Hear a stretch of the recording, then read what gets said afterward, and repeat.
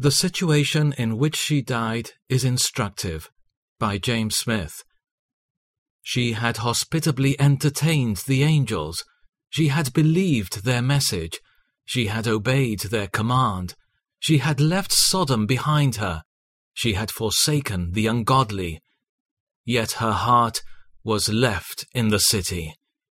She was cut off by a visible display of God's judgment. But Lot's wife looked back, and she became a pillar of salt. Genesis 19:26. The situation in which she died is instructive. It was not in Sodom, but on the plain.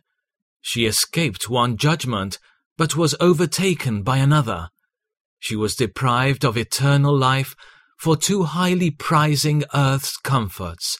She was left a sad example of God's jealousy and his displeasure against sin. God will be honored either by our obedience or by our punishment.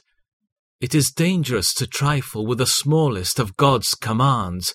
We may overcome one temptation and yet fall by another. Here is a warning to the covetous, whose hearts are set on earthly things. Here is a warning to the self-willed, who trifle with God's commands. Here is a warning to the undecided, who stand between Sodom and Zoar. Let us examine, are our hearts detached from the world? Be not high-minded, but fear. Remember Lot's wife. Luke 17:32.